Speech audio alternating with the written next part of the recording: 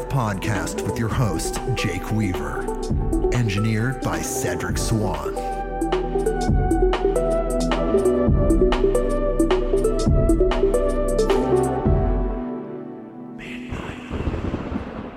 Hey out there, we're back with another episode of Midnight on Earth. I'm your host, Jake Weaver, and we're here to bring you more knowledge, more light, and more love. I have an incredible guest today, Venessa Rodriguez of the Feed Your Wild podcast. We're going to talk about the Akashic records and so much more. I'm super excited she's here. First, though, I just need you to do one thing for me. I ask you to do this every episode. You've probably already done it, but if you haven't yet, please do this. Follow me on Instagram at midnight_on_earth. That is the address. If you go there, follow me. It just gets me out to more people, this incredible information, these guests and their stories. It needs to get out there to more people. Spotify, follow me on Spotify if you haven't already. Apple Podcasts, Google Podcasts, wherever you go to get your podcasts, hit the button that connects us so you get those notifications and you know what's going on. And lastly, of course, the most important thing, please tell a friend about this podcast. Tell people you know that like these type of conversations. You know who they are. You know what they like. Tell them about this podcast. midnightonearth.com.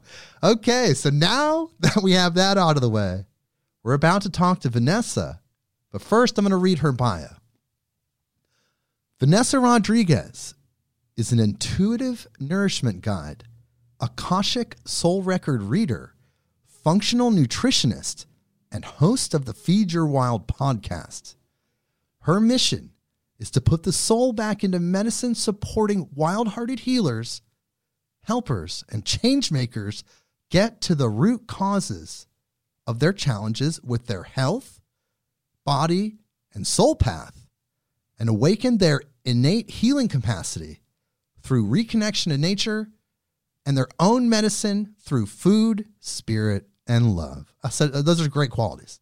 Through her work, combining the science and spirituality of food, using a functional approach, intuitive guidance with Akashic records, and ancestral nutrition, Venessa guides her clients through transformative experiences, not only within their own health and life, but by sharing their gifts with the world. What a great bio. Venessa, how are you doing today? Thank you for being on the show. Oh, I'm doing wonderful. Thank you for having me. How is the weather where you're at? Southern Oregon. I know you're in Southern Oregon right now. How is the weather today?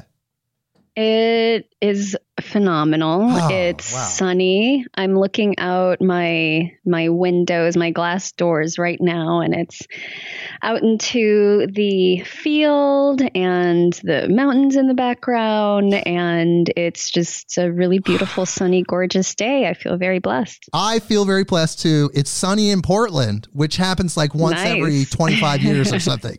So we're sharing the sun today. We're going to share information with people. This is going to be so amazing. So let's talk about the Akashic records. So what are the Akashic records? Yeah, what are they? I feel like I'm learning every day. I started my path with the Akashic records. It's probably been 10 years now.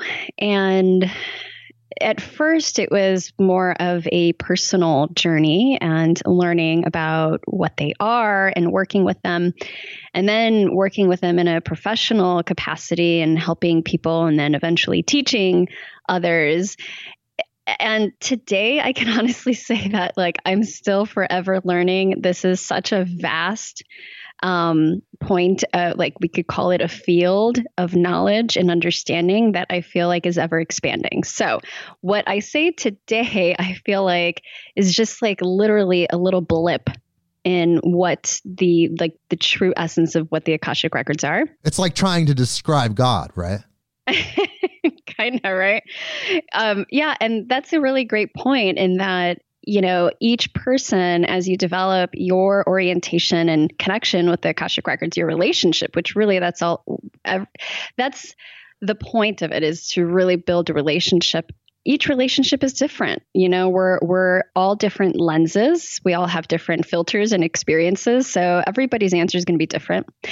But having said all that, I will say that the Akashic records are mostly considered a vast energetic database that holds the vibrational imprints of your soul, your soul's history, and purpose in this life. You can think of the Akashic records as a field. It holds all of the information throughout all timelines. It's kind of like the ultimate iCloud, or or Google, or the universe's supercomputer, or all of the above. And some call it the Book of Life. You may hear the reference of the Book of Life in various religious or spiritual texts. But imagine a creative, ever-evolving, choose your own adventure kind of book. And there have been quite a few well-known contemporary scientists and philosophers and mystics that have talked about the Akashic records. And so some of them, just off the top of my head, Nikola Tesla, H.P. Blavatsky, Rudolf Steiner, Alice Bailey. There's a contemporary philosopher and scientist. His name is Ervin Laszlo, who's been doing a ton of research in the quantum field, who brings a little bit more of a scientific spin to the Akashic records. And he has got a ton of books, and he's so prolific. Really, really interesting stuff. But the Akashic records are not something that's like all of a sudden we discovered it.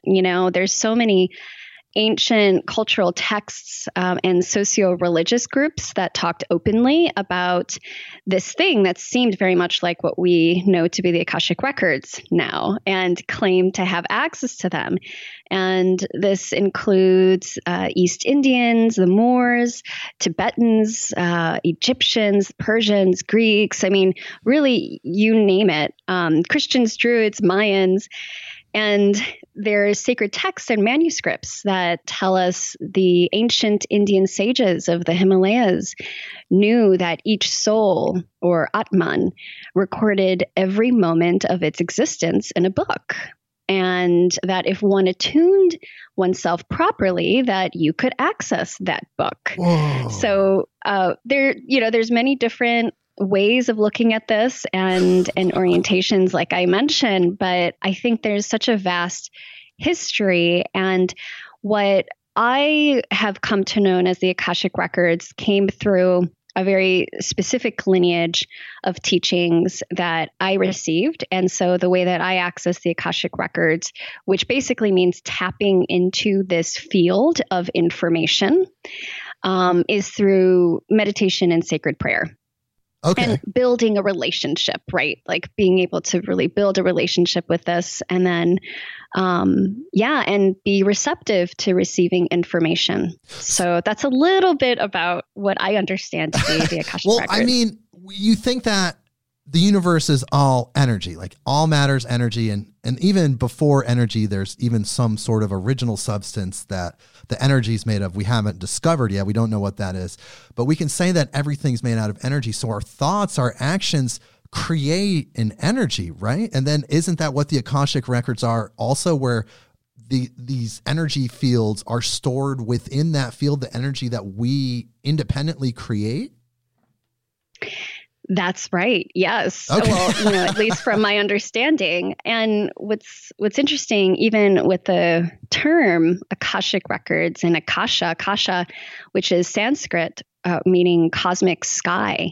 And when we think about the Akasha, and that is one of the elements, also ether, it is that invisible energetic space that is taking up space, right? So it's not an empty field. It's a field that's actually filled with a quantum field. So it's like, well, it's a unified universal field, and it operates in the quantum and perhaps beyond what we can even imagine or understand currently. So it's not held in the same sort of like spatial relation that we understand with our minds and with the 3D world that we live in. So there's so much information that can be held in this energetic field. And yeah, so there's lots of really interesting things when we look at especially the Hindus, the way that they saw Akasha as the cosmic source of all of the elements, including fire, air, water, earth. And so this is said to be sort of like where our world came from, was from these ethers, from Akasha. So from the Akasha. Yeah. So really the word Akashic, people just think that that's, a word in itself, but really it's describing something else. It's the Akasha. So it's the Akashic records, the records of the Akasha, which is the Hindu concept of just everything, this eternal field. Is that correct? Yes. Oh, well, wow. From, my understanding, I think there's a lot more to it, but yeah. So who is storing this info? Why is it set up like this? Why is the universe set up in such a way where there is this field that stores this information that we can access? Is it the divine? Like, why? What have you learned about why it's set up that way?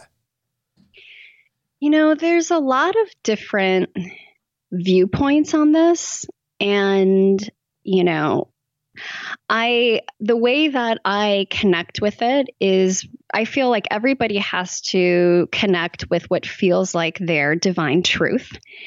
And that doesn't mean that anybody else is wrong, right? I think that there could be multiple truths that are true at the same time. And one of the things that I connect with is that there are guides and keepers of the Akashic records for the purpose of providing information and healing.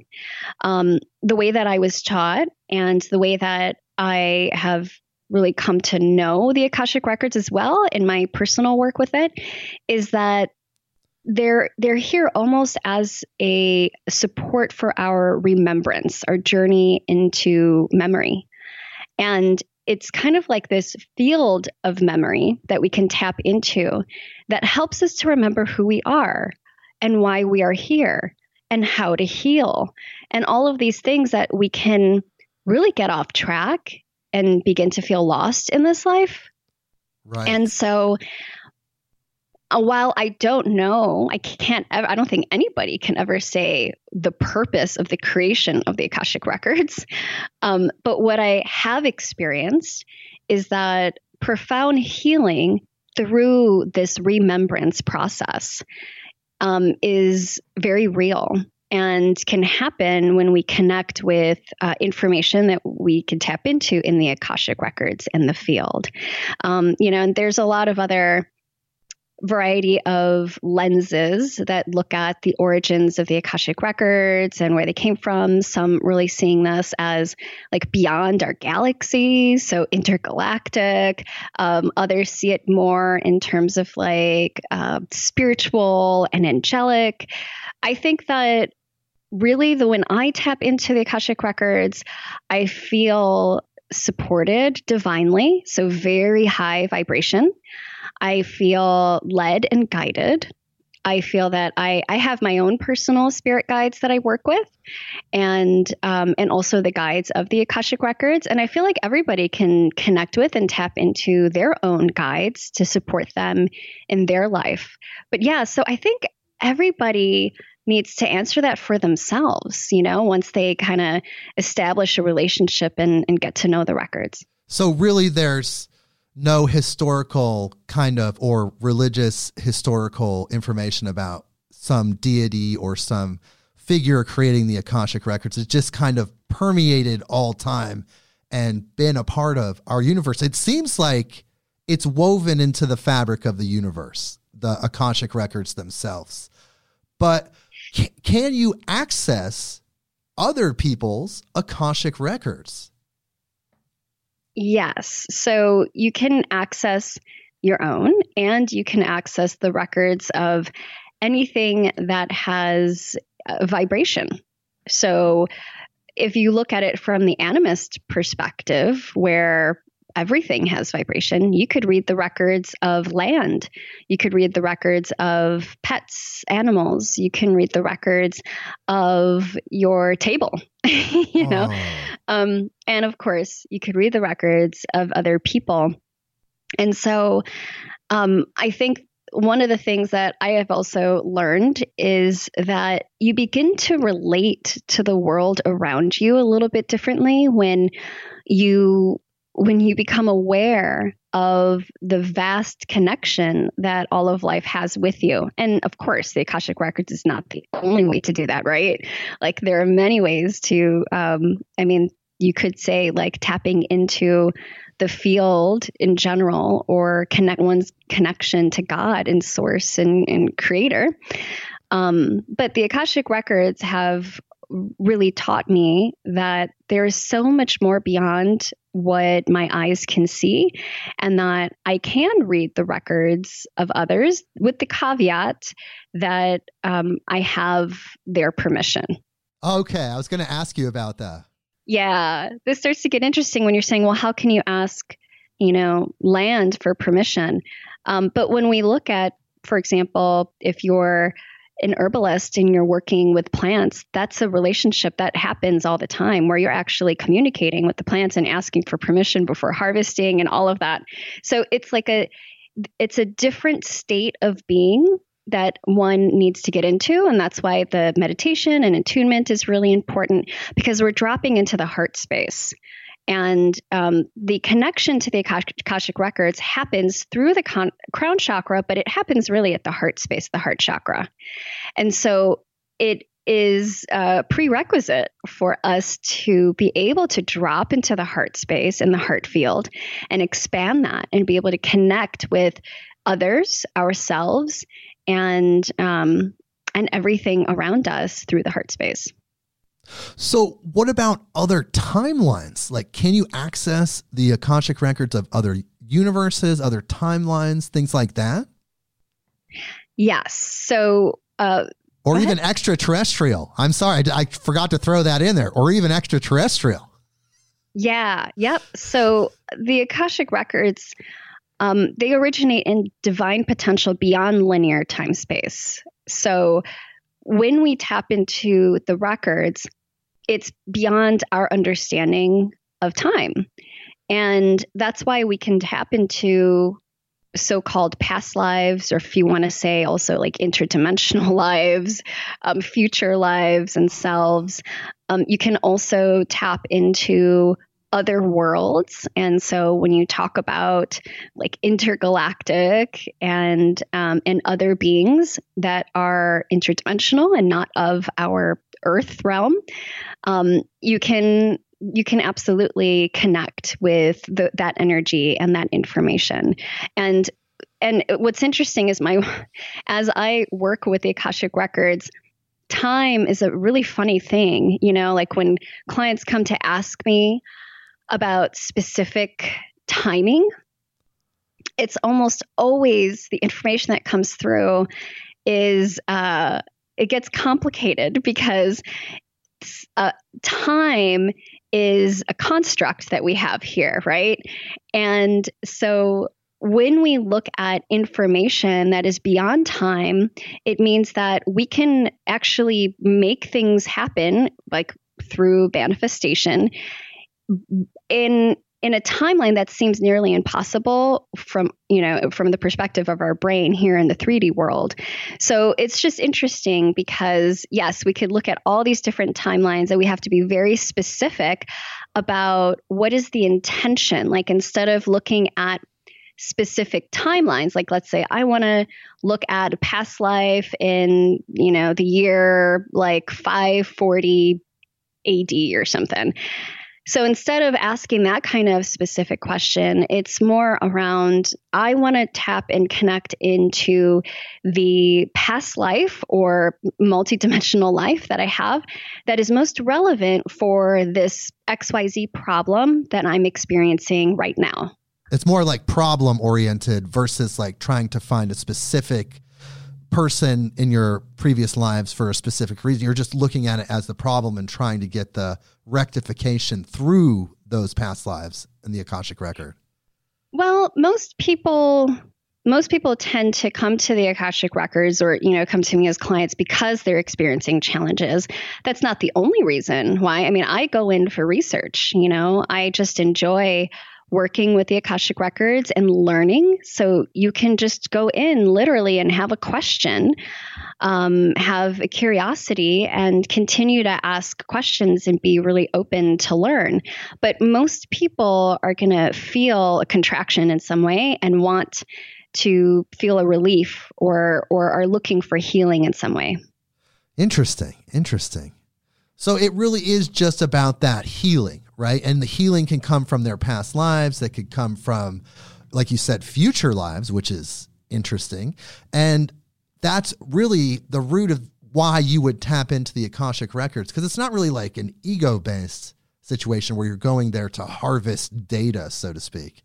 But really, it's just about when you need healing, you have to attune yourself to a certain frequency in order to access that. And then you can do the healing. But if you're not on that frequency, you're not going to be able to access it anyway. Is that correct?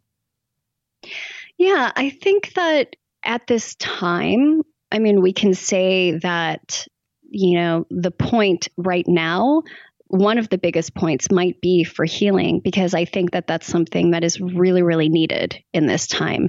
I like to see it more as like remembering ourselves to wholeness, because when we are whole, like we don't really have the same kind of contraction or pain, because you can have a, so-called dis-ease, let's say, but if that was actually chosen for yourself in this path, it could provide a lot of lessons and experiences that you wanted to experience in this lifetime. And it's not to say that like you deserved to receive that or you don't deserve healing. But I think that, one of the things that I like to say, because when people come and they're in search of healing, healing looks different for each person. And healing doesn't necessarily mean curing of any ailment that one might have. So for me, what I've really learned about healing is that it's really more about teaching and remembering ourselves into wholeness. Interesting. Really. So it's just about like getting that information so you can almost not detach, but unattach yourself from some of the minuscule things of daily life. Like when you're thinking about those bigger picture perspectives and realizing you're connected with everyone and also having multiple lifetimes, and also the fact that we chose this life and all the aspects and people that come with it, all that together can give you that wholeness and allow you to almost like step back from the daily problems. Yeah, I think it brings a different vantage point, Yes. and we're able to see things and have an embodied understanding, knowing, and experience that shifts our state, literally, our energetic state. And, I think then we can really understand and receive teachings and learnings in a deeper way. When we're able to do that, we can hold more compassion for ourselves and others. And I feel like we're just in general as a global community right now that's really needed. Well, yeah, let's talk about that for a little bit. So you're interacting with the Akashic records quite a bit because you're doing it with clients. I'm sure you're doing it for yourself and your friends and family. But what are some of the deep, profound spiritual messages that have come through about our current timeline and where we're going in the near future? Oh gosh, this is such a huge question because it's like there's so many layers that come through, and I just feel like I'm just literally scratching the surface. I was called about, I think it's been 2 years now on my podcast to provide monthly readings for the collective. So I tap into the Akashic records on behalf of those that want to receive like a reading as a collective who tune into my podcast. And then I ask our guides for guidance that specific month. What do we need to know? And what's so interesting is that each month kind of feels like another page of this book that we're writing together about what it is that can be really supportive for us in these times.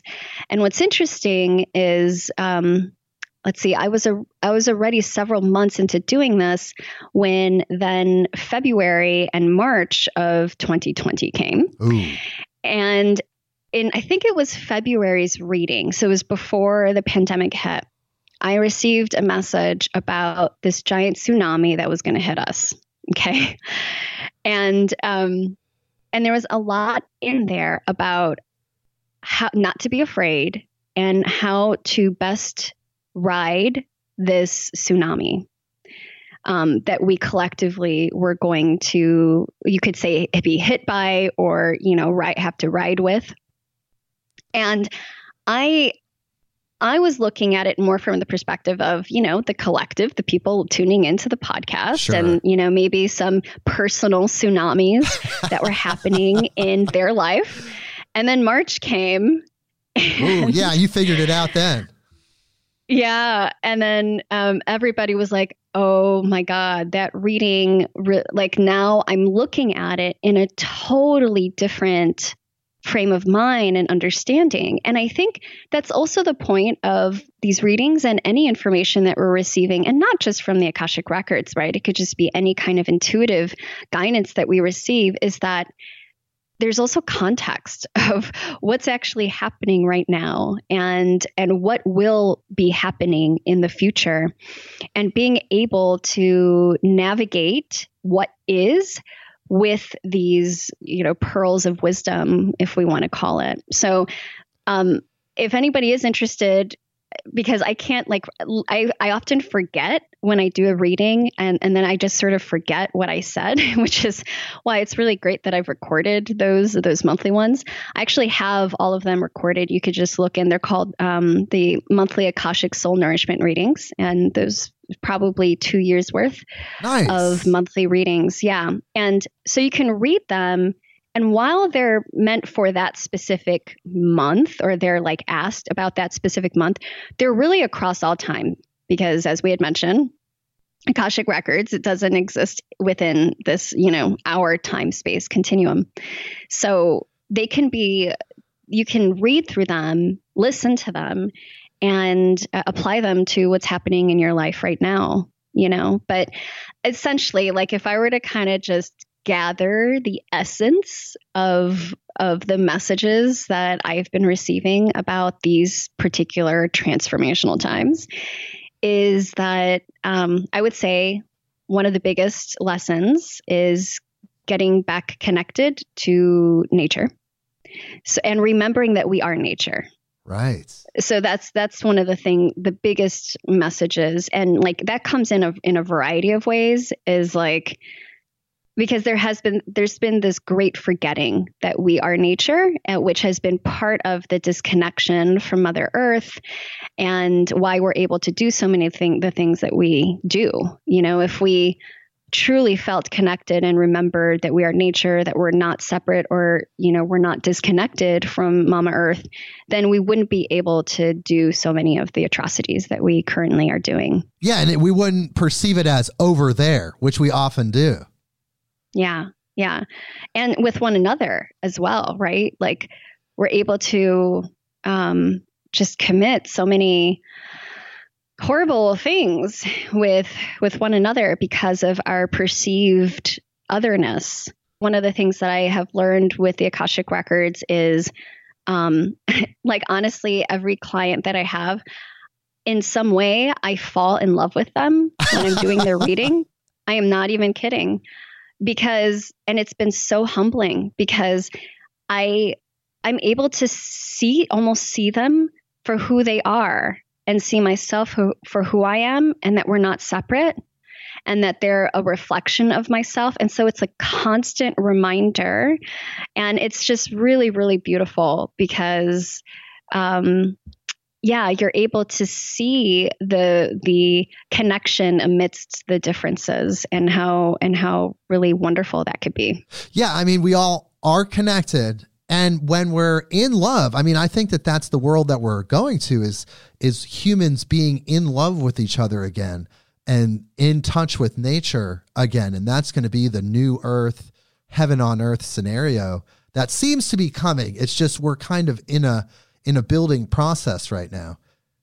Mm-hmm. But it's really interesting. Yeah. One thing I wanted to point out is, like you were saying, humans have created this world. And it has society, it has religion, it has politics, culture, and they put this world on top of a world that was already there, that already had its own paradigm, that was already set up. It was the divine paradigm. It's the universal paradigm. It's how the universe works.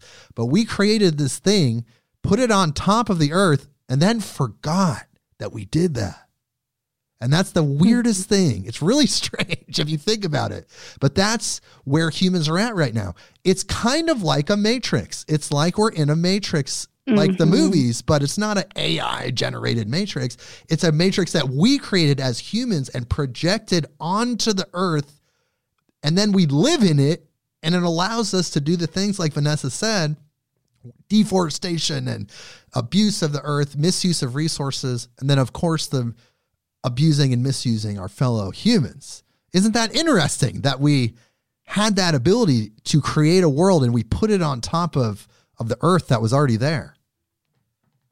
And that's one of the things that is also a consistent message that comes through is the power of our mind in terms of our beliefs and our thoughts to create reality. And so being incredibly aware and perceptive around our beliefs and thoughts and doing the digging, because we got a lot of beliefs that we don't even realize we have, but it's creating our reality in every moment. And so that's one of the other big messages that very often comes in is just a reminder to pay attention and to look at the world around you. And if you want to make changes in your life, then you need to really do some deep digging within the self to see, what's going on internally that could also be contributing to the reality that's been created. Right. Well, let's talk a little bit more about that, because there's two things that I noticed that you're really helping people understand, and that's the Akashic records, but also besides that is helping people get unstuck, and then a healthy, conscious diet. So I'd like to talk about those things a little bit. Let's talk about getting unstuck. So what does it mean for people to be unstuck? I use the term unstuck because that's something that I have experienced. I have definitely felt stuckness in my own life. And it's almost like I didn't have other words to describe it. I hear it from clients all the time and listeners, like, I just feel stuck or in a rut. And it's something that we can't necessarily quite put our finger on. Like, why are we here? Why aren't things changing? And not because of that, not fully understanding where the source of change or the solution might lie. And so I use that language because that's literally how I felt, but what I also hear from others. And the essence of it is that, and this is also something that I have gleaned also from the Akashic records, that they sort of give me an understanding of this feeling of stuckness. And it's kind of like we're in a perception of reality and the patterns within our own, we could say, like unconscious and subconscious mind, and energetic patterns that we hold in our body that are caught in a loop. And when they're caught in a loop, it could mean several different things. One of the things that I have seen is that it wants to be fixed. Like there's something there that actually wants to be healed or fixed, or like transmuted and changed. Like I don't actually believe anything needs to be fixed. I think it's more around like transmutation or healing. But that's one of the things, like if you're, for example, feeling stuck in a relationship pattern, or you're feeling stuck in lacking financial abundance, or you're feeling stuck in your job and you're not seeing any movement or any like opportunities happening, that's an invitation. Or of course, health, which is one of the main things that I help support clients with, like definitely feeling stuck in terms of like having a chronic disease or a health challenge. There's something deeper that wants attention, that wants to be looked at, that there might be a pattern there that wants to be detangled, so to speak. And that can take, a lot of commitment to say, okay, I'm going to like stick with this and I'm going to go deep. That takes a lot of courage for many people, to really get honest with yourself and to be okay with looking into the deep waters of the self, which, sometimes is not fun. And then it also takes, I would say, like perseverance or hope. Like there's a certain level of belief, like believing that you can break through to the other side, that is required in order for you to actually be able to do so. And I also am a huge believer that we are not meant to do this alone. We have helpers around us in our like 3D earth world, but also in the unseen realms. We have guides for, depending on your lineage or spiritual orientation, you might feel like you have angels, you have animal spirits, you have fairies, right? Like whatever your orientation is, I encourage you, if you are feeling stuck, like call upon all your helpers, your well ancestors. Oh my gosh, I feel that's one of the biggest things that I have seen is the ancestors, because we all have ancestors, obviously. And we have some ancestors that like, they're carrying wounds as well. But then we have our well ancestors that have a level of, you could say, like spiritual or energetic capacity to really support us in making changes in our lives. And they really want to help us. And they've made themselves loud and clear for many of my clients, like they'll come through in readings. And so they are here and available, but it's almost like we have to open ourselves up and ask for their help and be consistent with it and have faith, because it might not be an overnight job. But I know I kind of went on with that one little question. No, it's great. I don't even know if I answered it. You actually did, and you brought up even more questions. But really, so getting unstuck is about shifting your frequency to a higher vibration. And in order to do that, you have to dig deep into your previous energetic patterns, whether they're paradigms or what things that were taught by other people you don't even realize, but you have to raise your frequency in order to get that out. And then that's where the stickiness lies. Is that correct? Did I get that right? Yeah. I mean, that's definitely a way to experience it. And, I think that for each person, they might have different language around it, but that's kind of the core essence of it, is like allowing yourself to be okay with going deep into what is, like currently, what is real, what's happening, what is causing the stuckness, and to remember to allow yourself to go to that higher vibrational space, and that you can utilize the help of others as well. To be able like to your do ancestors, that. like you were saying, the ancestors. And I think that's a Western culture thing, because you think about native cultures and Eastern religions, they're very much embracing their ancestors and realizing that those spirits that have passed on are in the other dimension, willing to help us if we just ask. But in Western culture, that has been kind of tuned out. But it seems like collectively, at least in the West here, we're reawakening to the ancestors that are there to guide us. And it's kind of funny to think from a Western American perspective, because we have listeners all over the world, but from a Western American perspective, to think that your grandma might be just like over there in another dimension waiting to help you out, going, oh, I'm here to help you, whatever you need, son. Like that's really funny and interesting from our standpoint. But for the rest of the world, that's something that's been a big part of their traditions and cultures for a really long time. Yeah, absolutely. And I think that's, a big part of the forgetting especially in the West. Right. There's just so much that's been forgotten that we're just starting to remember. You know, we're kind of like the young ones in that sense, in terms of our connection to the unseen realms. But there is something that was gained, you could say, from the detachment, because it wouldn't have happened if there wasn't something to be gained. There's something that we gained, we learned from being away in a different mind, in a different world. But now we have to come back and reorient ourselves, heal ourselves, each other, and the world, and then also have that new information of technology or whatever we gained from detaching from nature. Yeah, that's one perspective too. And I think, you know, there's, again, like I just hear from so many different people, so many different viewpoints and what they believe is actually going on, that I can honestly say I have no idea. Like, I don't know.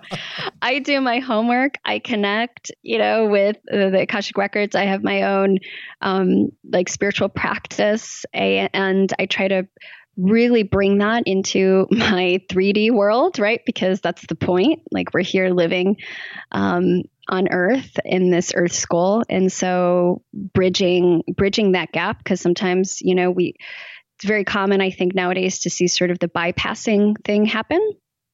Yeah, what's up with that? I keep hearing people talk about this concept of bypassing, where they're jumping ahead. Some people even say using things like ayahuasca, and they're getting all this information and they're not able to process it correctly. Is that what you're talking about? Because it keeps coming up. I guess there's a lot of different ways to bypass. You don't necessarily need a plant spirit medicine or psychedelic experience or spiritual awakening. There's a lot of different ways to bypass. So I guess the way that I'm looking at bypassing is connecting yourself to something that might be higher, or like an understanding that takes you out of your embodied experience, absolves you from actually applying it into your real life. Which, yeah, if you're communing with ayahuasca and you receive all these downloads and you can't necessarily integrate it and apply it to your life, then I think there's something amiss. Yeah, I think, okay, so there's two different types of bypassing we're talking about here, because it's been brought up by other guests. It seems to be a current trend in our community, the spiritual conscious thinkers that are just out there, that people are jumping into these high potency psychedelic experiences without any real development beforehand, as you need. And then they have these earth shattering experiences, but they don't have anything to give it context or bounce off of. But what you're talking about with your version of the bypass is that you can connect with the divine outside of the ego embodiment, just soul connecting with the divine. Yeah, and like one of the common things that we might see, especially in social media and stuff, is like love and lighting things away, kind of just saying like, I feel fully connected. I'm totally in this love vibration, and I see all beings as equal, and et cetera, which is a beautiful thing. But then we have to ground that into the experience that we're having in our lives. So very often I'll see people who, they're expressing those things, but then are they actually a good partner? Are they bringing that love and light and making it into real, actionable, relatable forms of being in their lived experience? Like, sometimes that doesn't happen. And I would say that that's a form of bypassing too. Oh, wow. So really it's multifaceted. It could be all different. It's all over the place. It could be all these different things. Yeah, I guess. Right. Wow. So really interesting talking to you. This has been such a really fruitful conversation. But I want to talk to you about something that you brought up, the diet stuff and the conscious diet situation.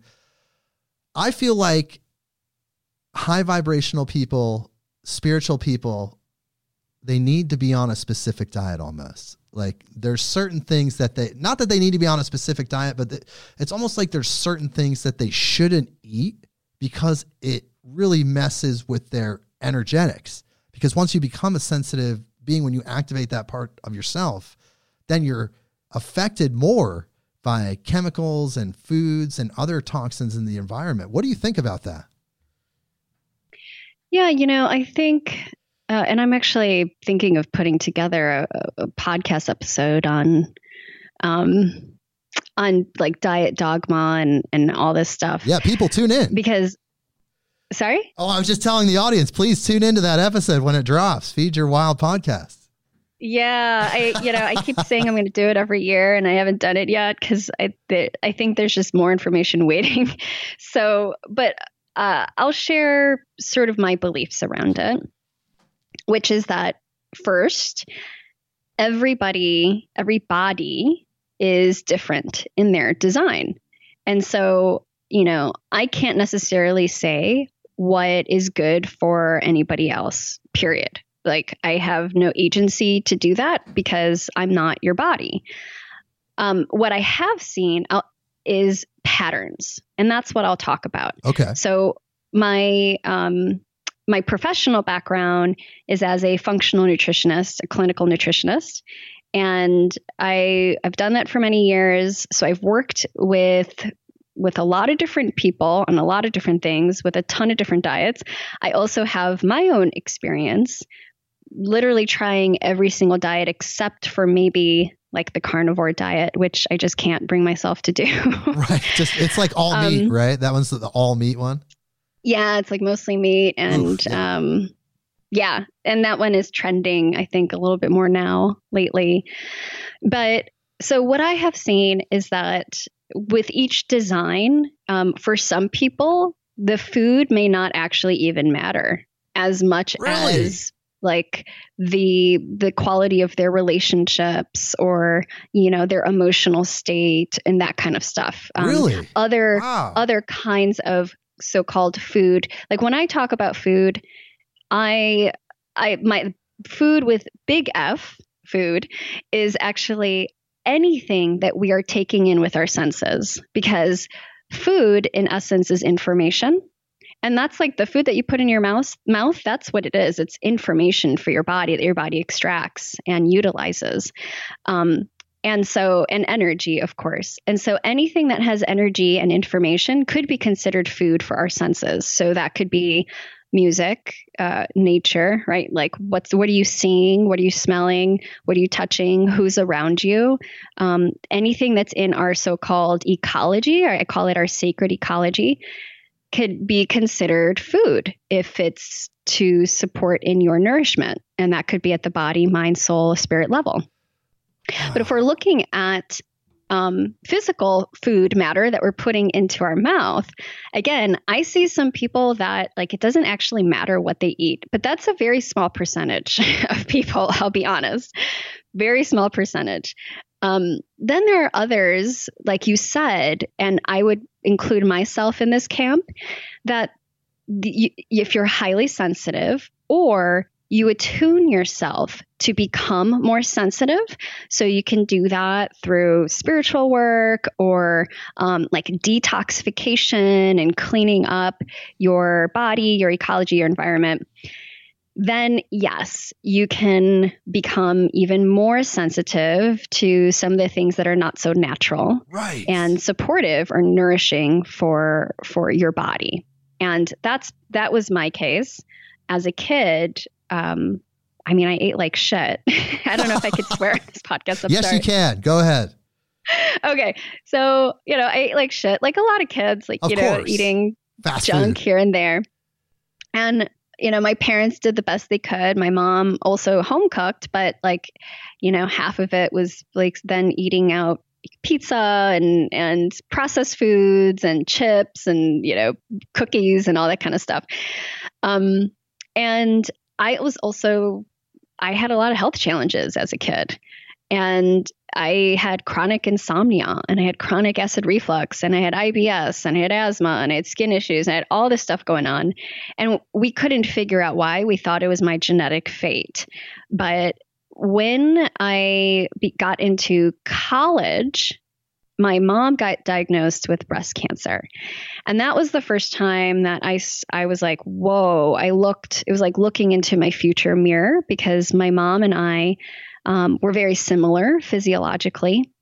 And I was like, oh my God, like, is this my fate? Because she keeps saying that I have asthma because of her, and I have allergies because of her, right? All these things. So I started to do a lot of research, and that's how I got into the path of nutrition. And that was sort of my first foray into holistic health.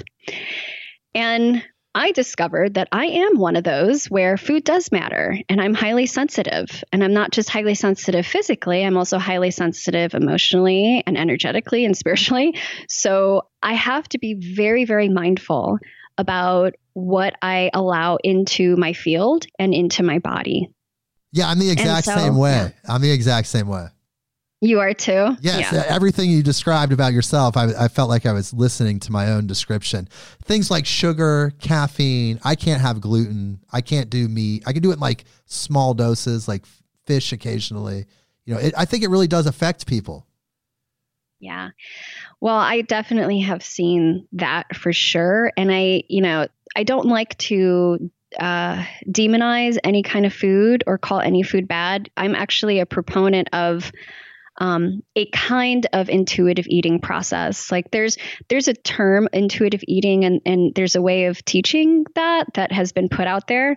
And that's not necessarily what I'm referring to or talking about. I just mean like eating intuitively, and that means building a relationship with your body and having an understanding, like your body's literally telling you what it wants or what's good for it or what's not okay. And we have to kind of learn. It's not necessarily like when we're little kids, there's this fascinating study that, and I don't have like all the specifics in front of me right now, but I think it was done in the 30s and 40s. And it was done in these orphans. They were babies. Once they weaned them off of breastfeeding, then they presented them with like an array, basically a buffet of food, and they allowed the children to choose their own food. And the children would do blood work along with it to check to see, like what's going on with the kids. Like if they're healthy. And the kids would literally choose the exact foods that were supportive for them based off of what their body needed. So, for example, there was a kid with scurvy, and scurvy is a severe vitamin C deficiency. Right.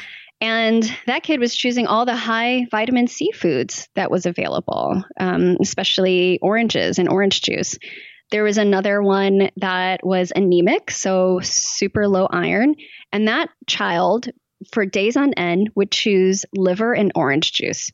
And vitamin C also helps to enhance the absorption of iron, and liver is a wonderful source of heme, of iron. And then once that kid was no longer anemic, they no longer reached for the liver. They started to reach for other things. Whoa. So there's this innate ability, and animals do this all the time, right? So there's this innate ability for us to understand and allow our body to tell us what it is that we need without the judgment of food that we have created as, a society and adults. But so many of us have lost that. Like it's almost impossible to maintain that as an adult at least in Western society. So I think a lot of it, again, is kind of like the same thing that I was talking about before. It's a remembrance process. It's clearing out the garbage that is in the way that's sort of disrupting the signals, because a lot of things that you had mentioned, like the things that I see, GMO, processed sugars, food colorings, just like chemicals that are not natural, those hijack our body's ability to create signals for ourselves that says, what's good for us and what's not. Right.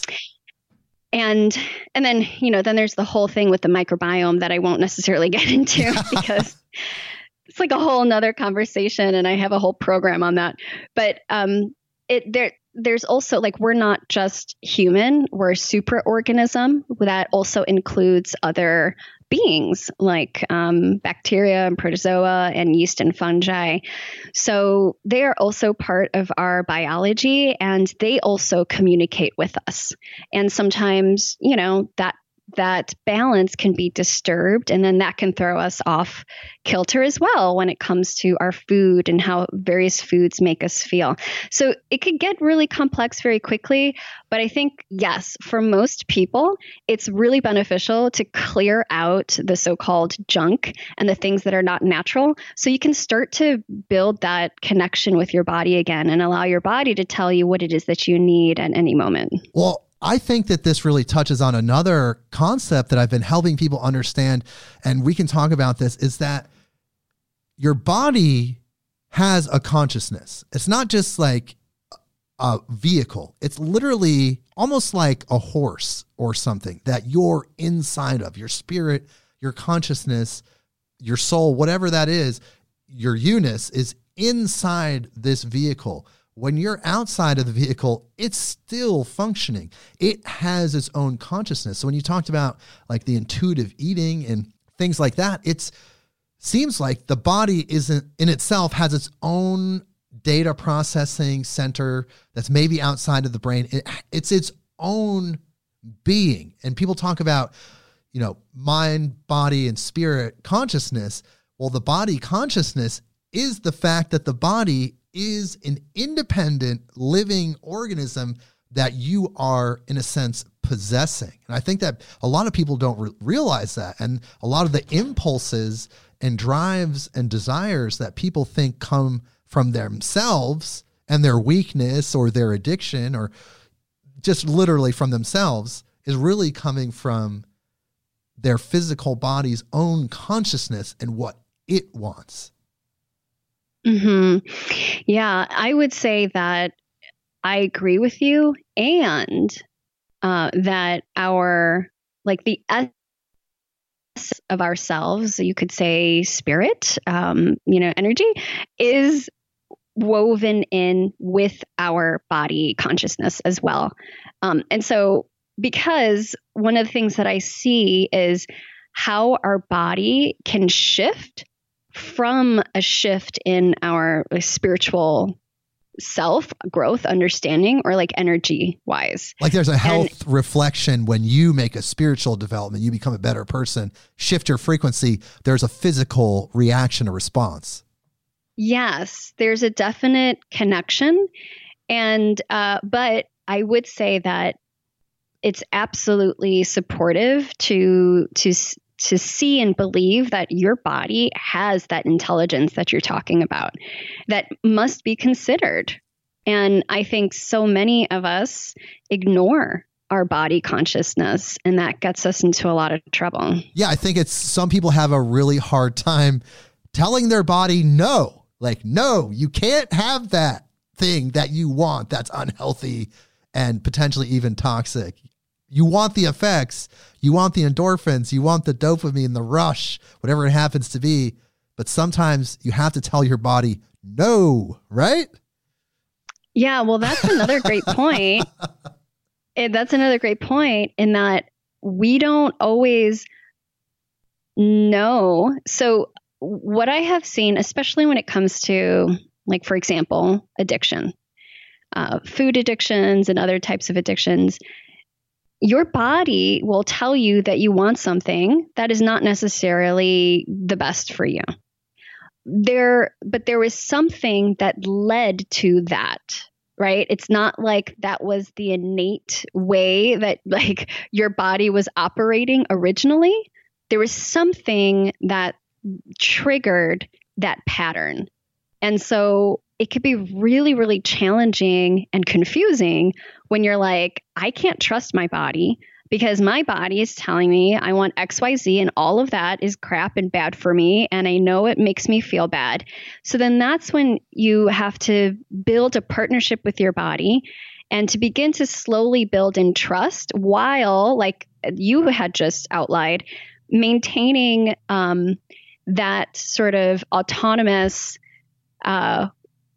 connection where when you know something is not going to be good for you, but your body's telling you that you want it, then that's good information. Like you need to lean in to why is your body asking for that?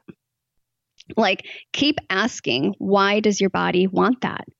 And sometimes the answer will lead to, I don't know, maybe there's like a self-sabotaging, self-destructive pattern, or maybe sometimes it's looking for love, or maybe it's asking for a little bit of sweetness in your life or a connection, and starting to look at where is that missing in my experience, so I think that there's still that intelligence. It's just we need to work with it a little bit differently. Not necessarily just beat back the horse, but try to figure out right. Try to figure out why it's asking for these things, and maybe it could lead to some sort of discovery of a deficiency or some other emotional thing. Because a lot of people do use food for like sedation, for coping, like a coping mechanism, because of the world's so stressful, especially right now. People are having emotional struggles. So they're turning to food, not as a medicine, not as a good kind of medicine, but the kind that sedates you and kind of gives you some sort of relief from suffering. But there's other ways that you can get relief from suffering. You don't need to overindulge in food, right?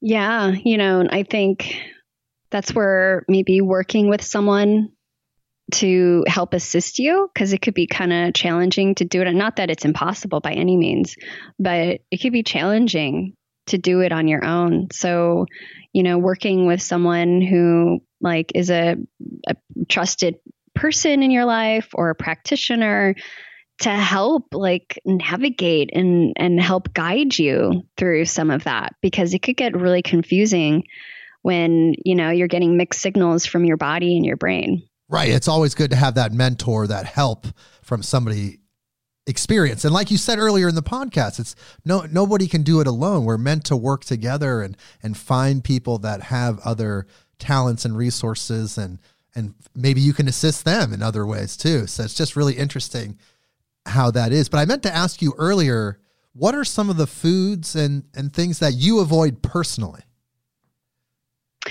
Well, it's changed over time. So, over the years, it looks a little different depending on what I got going on.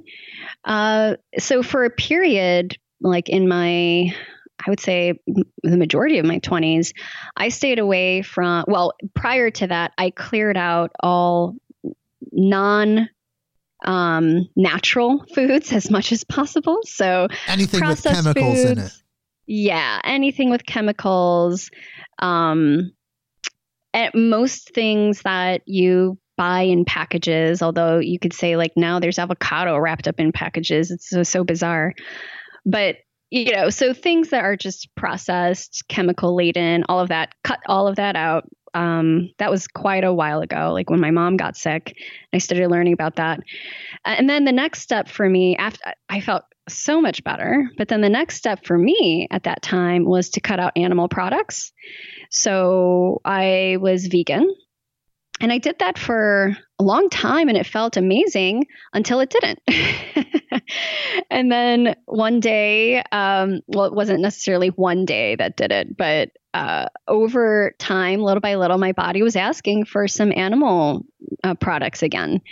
And, that's where it's interesting, because I think the dogma thing can come in. At that time, I was pretty dogmatic about myself, not necessarily for others. Like, I was always like, you do what you believe in, do what's best for you. But for myself, I kind of attached to the idea that I was not going to do animal products. But then my body disagreed with me. So I had to listen to my body, and it felt really good to bring back in, but like really good quality, as consciously sourced as possible animal products, and not too much. And so then I started to bring those in. So currently, and then I've been that way for years since. I don't have a title or like a so-called diet that I follow. I don't have any labels.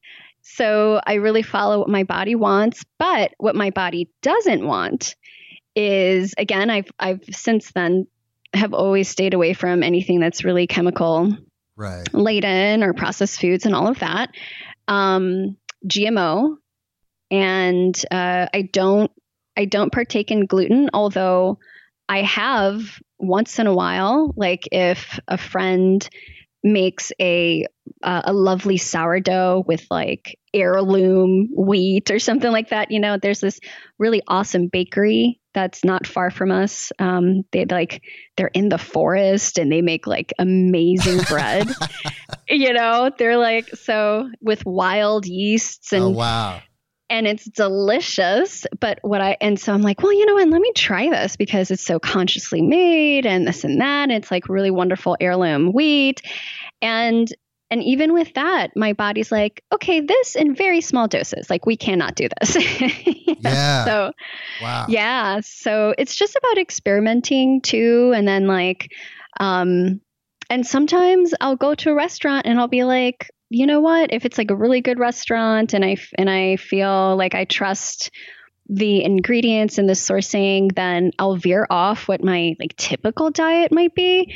And it's totally fine. But I feel like I'm in a place where for myself, like the mainstay diet is just like super clean, mostly vegetables and fruits and legumes and some well-sourced animal products and some grains, you know, like I don't have any sort of dietary label. Well, maybe you should create it. You could call it the high vibrational diet or the high frequency diet because I feel like you're a high frequency person. Every single thing that you said has been amazing. So it seems like what you're eating, what you're intuitively eating, like you said, it's different for everybody, but the core stuff, the general stuff, I think could be applied to most people. I'm gluten-free and I have been since 2012 and that radically changed my life. So I feel like everybody should be gluten-free. I think that people should not eat wheat because it not only creates digestive issues, but it actually constricts the blood vessel that goes to the higher functioning parts of our brain because of the protein that's in there. And so I think that getting away from that is pretty essential for modern health. But yeah, I mean, really everything that you said could fall into that high frequency, high vibrational diet, because when people attune themselves and then they start eating shitty foods, it messes with your personal frequency. Like it messes with your energy fields. But if you're eating like Venessa, you're eating these clean foods, your energy field is bright, it's glowing, it's pushing out, it's interacting with the other fields. You're clearly sending and receiving information. It's a completely different experience. Yeah. Well, first, thank you for your kind words. It's very kind of you. And yeah, I do feel a drastic difference when, like, if I were to have a day where I veer off, but I also, the caveat that it's also about how you feel about it. You know, like if you carry a lot of guilt, it's going to make it feel a lot shittier. Oh, yeah. There is that energetic attachment, right? Oh, yeah. Yeah. So what I have found is when I've made a decision and I'm on board, my body's like, yeah, babe, let's like go for this, even if it's not typically on the menu. And I have it and I enjoy it. And maybe it like, you know, does a little something, like give me a little bloating or whatever, but it like passes through energetically very quickly as long as I don't hold on to it with guilt or shame or anything like that. I see that making things a million times worse. So that's, you know, it's just interesting to think about that for oneself. Like, and I also don't see it as cheating, you know, like I know everybody has their own way of like their own relationship to food that works for them. So I'm not saying that there's any right or wrong way. But for myself, I don't have cheat days because I don't see myself participating in something like cheating because I'm like, cheating out of what? Like I'm not, there isn't anything that I'm the like, attitude. It's the approach. Yeah. It's how you see it. And then you're not getting damaged by the negative energy that you're taking on by feeling guilty about it, honestly. Right. But if I do have something that, you know, does not jive with my body and it maybe takes me out like energetically a little bit, yeah, it'll affect my connection. That's one of the things that, and I, you know, there's so many different spiritual lineages that also talk about this. And I feel like probably one of the most popular ones is like with yoga. Yoga is everything. It's not just about the asanas and the movement on the mat, right? So it's how you do everything. And when like my spiritual connection and my intuitive work is impacted by my emotional realm, by my patterns in my relationships, in my food patterns, like how I take care of my body or not. So yeah, if I'm not taking care of this vessel, then I definitely see a deleterious impact on my intuitive work and my energetic work. Well, take note, people out there, that are energy sensitive. I know there's so many people that listen that are high frequency energy sensitive people. This is all really positive information. One thing that I've been steering people like us, energy sensitive people, and really just anybody that wants to pick up their health is iodine as a supplement. I started taking iodine regularly about 2.5 years ago, and that radically changed my life. I didn't realize that all your hormones are made out of iodine and that your thyroid needs a certain amount of iodine to function correctly every day. And once I got my iodine dialed in and how much I take every day, that radically shifted my health. Mm-hmm. I would say I just have to say these disclaimers because I'm a health practitioner. Oh, right. And so like not just legally, but also just based off of sort of my work and what I've seen with people. Some people need to be careful with iodine. Like, for example, if you have an autoimmune thyroid issue, any kind of autoimmune thyroiditis, you want to make sure you're working with a practitioner so you could check your iodine levels. But in general, I would agree that we're, as a culture, in especially the Western realm, we're pretty deficient. Well, I just noticed that when I got my iodine dialed in, and you need a significant amount as a human every day, and your body doesn't store it. It actually depletes it every day. So you actually need a fresh intake. Once I got that dialed in, my psychic, intuitive abilities increased tenfold. My manifestation ability increased unbelievably. Maybe it removed some block in me in my health, but ever since then, I've been a big proponent of iodine for people, especially spiritual, energetic people that are doing the kind of work that we're doing. So we have a little bit of time left. There's a lot that we talked about today. We talked about health, getting unstuck, the Akashic records. Is there anything, I want to ask you a couple more questions before you go, but is there anything that you think that people should know about the Akashic records that we haven't touched on yet? Well, first I want to say that it doesn't really matter if you're of any particular religion, denomination, spiritual path, or even a total atheist. The Akashic records are not affiliated with any kind of religious belief, and they're totally accessible for anyone who has sincere intentions around receiving guidance and support in this way. It really is all about love. Like the purest essence of Akasha is love. And the way that I really see and utilize the Akashic records is in service to love. Like, what does humanity need right now?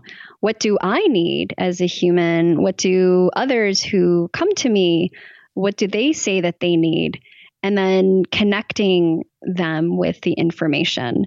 The way that I access the Akashic records, through the lineage that I learned, it's through a sacred prayer, through meditation and a sacred prayer. But that's not the only way to access the Akashic records. And most people have accessed them in some way, especially in their dream time, in dreamscape. Others in meditation, like when you get to a super high vibrational meditative state and you connect with information and you receive information, or you travel and you remember a past life, journey work is also connected in with the Akashic records as well. So there's a lot of different ways to access them. And I encourage, if anybody's listening and you're like, this sounds really interesting to me, like maybe you feel a little bit of a tingling or you're just getting excited about it, then I would say that's an invitation for you to start learning more, maybe pick up a book on it, start to engage with what the Akashic records are and build a relationship, because there might be more there for you that's calling you. Wow, that's definitely a good cherry on top to leave people wanting more about the Akashic records.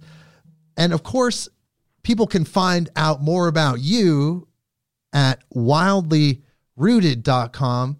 That's the place where you can connect with Venessa. You can send her an email. I know that she has workshops. And of course, please, everyone, listen to her podcast, Feed Your Wild. I know that it's on all the platforms, just like this podcast. Please, everyone, go and follow her, check her out. Her podcast is amazing. And lastly, thank you. Venessa, I have to ask you one more thing. I know that you ask this of all your guests on your podcast, so I have to ask you, what feeds your wild? Oh, thank you for asking this.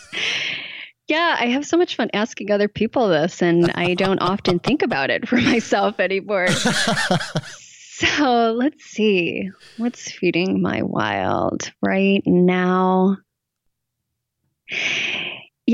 I would say there's a lot that's happening right now where I'm learning from my own body, and my body is teaching me so much in just the way that it changes and it responds to things.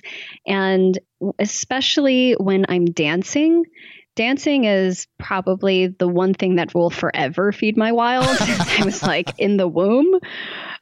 So dancing has fed my wild in so many different ways, but I feel like the way that it's feeding me now is by allowing me to connect with my body, allow my body to tell me something through dance, so rather than I was a dancer for many years, I would follow choreography and create choreography. But this time it's a lot less structured, and I'm just putting on music and I'm allowing my body to move me. So that's been really awesome and beautiful. And I would say that's what's feeding my wild today. Well, there you go. Well, thank you, Venessa, so much for being on the show. Please hold on the line through the outro music, and everyone, we'll see you next week. Midnight on Earth, y'all.